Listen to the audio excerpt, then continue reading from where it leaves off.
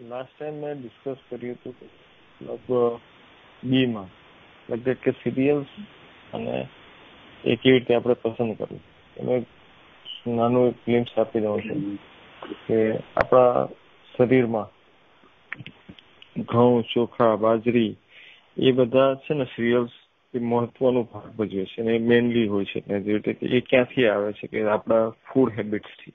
આપણે જનરલી ફૂડમાં રોટલી, પરાઠા, ભાત, દાળ એ બધું ઉપયોગ કરીએ છીએ અને એ સૌથી વધારે ઉપયોગ અને એ ક્યાંથી આવે છે કે ઘઉં, ચોખા, બાજરી, જુવાર, મકાઈ ત્યાંથી આવે છે. બરાબર, એ લોકો સૌથી મોટા ખોરાકના પ્રશક્તિના સ્ત્રોત છે.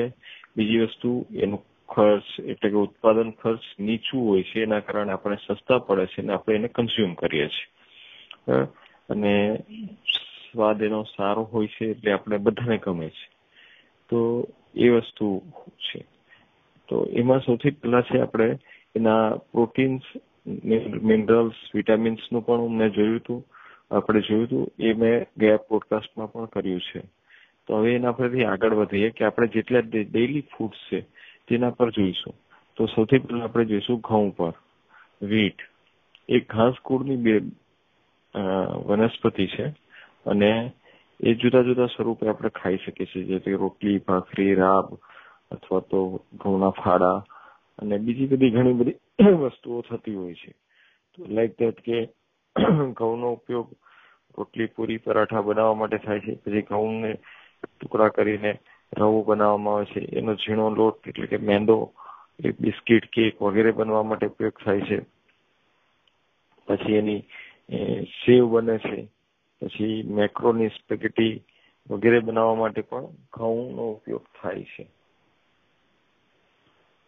ઘઉંનો લોટ આપણે બનાવે છે અને તેને શું કહેવાય,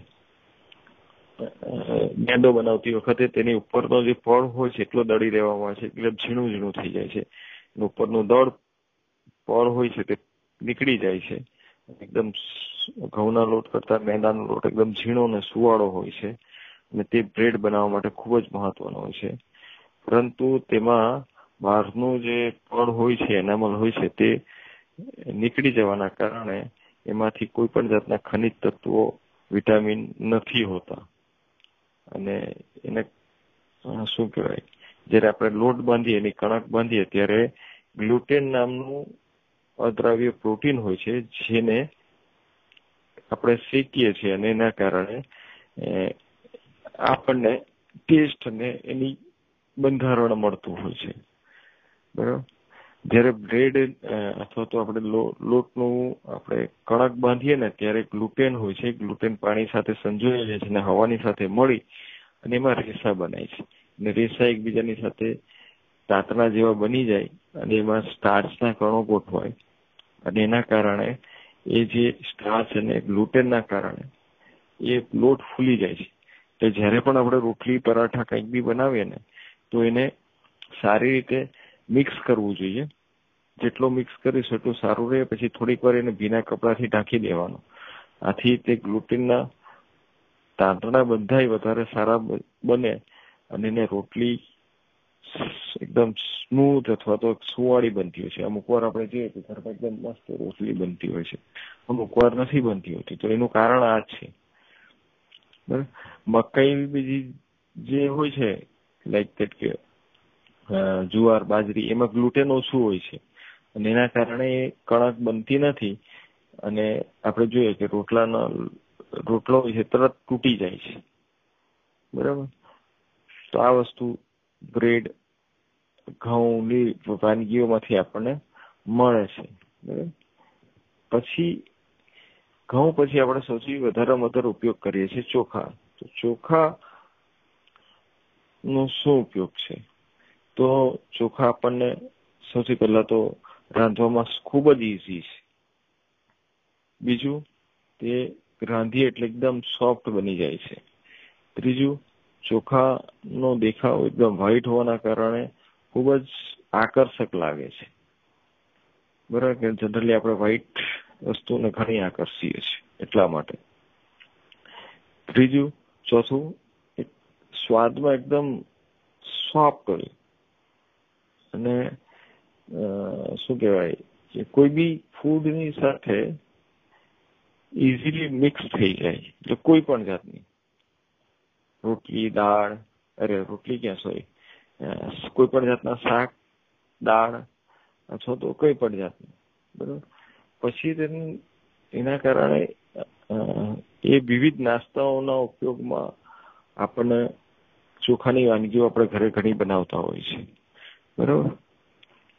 અને મોટા ભાગના નાસ્તાઓમાં પણ છે ને આપણે ચોખાનો લોટ નાખીએ ને તો એ ખૂબ જ ટેસ્ટી બનતો હોય છે. એક ઘરના બધા લેડીઝ લોકોને ખબર હોય કે થોડોક ચપટી ચોખાનો લોટ કે એવું કડક બનાવવા માટે, ક્રિસ્પી બનાવવા માટે ઉપયોગ કરતા હોય છે, બરાબર. તો સૌથી પહેલા તો ચોખ્ખો ક્યાં થાય છે?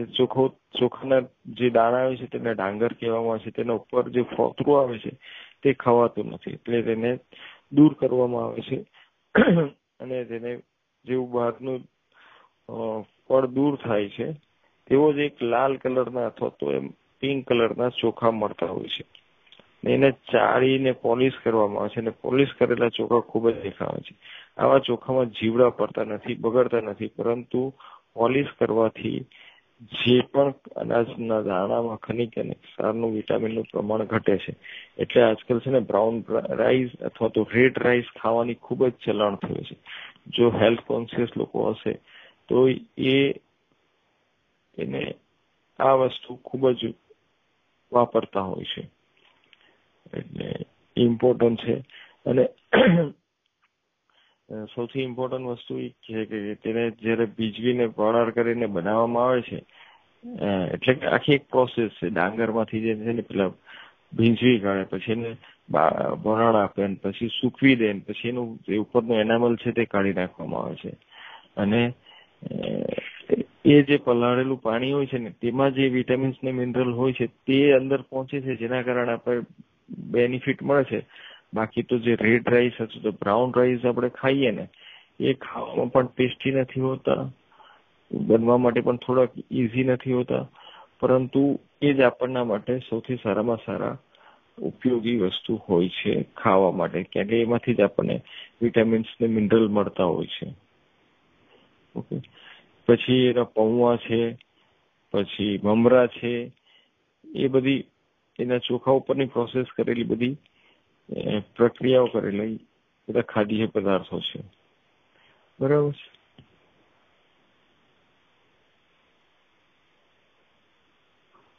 બીજી વસ્તુ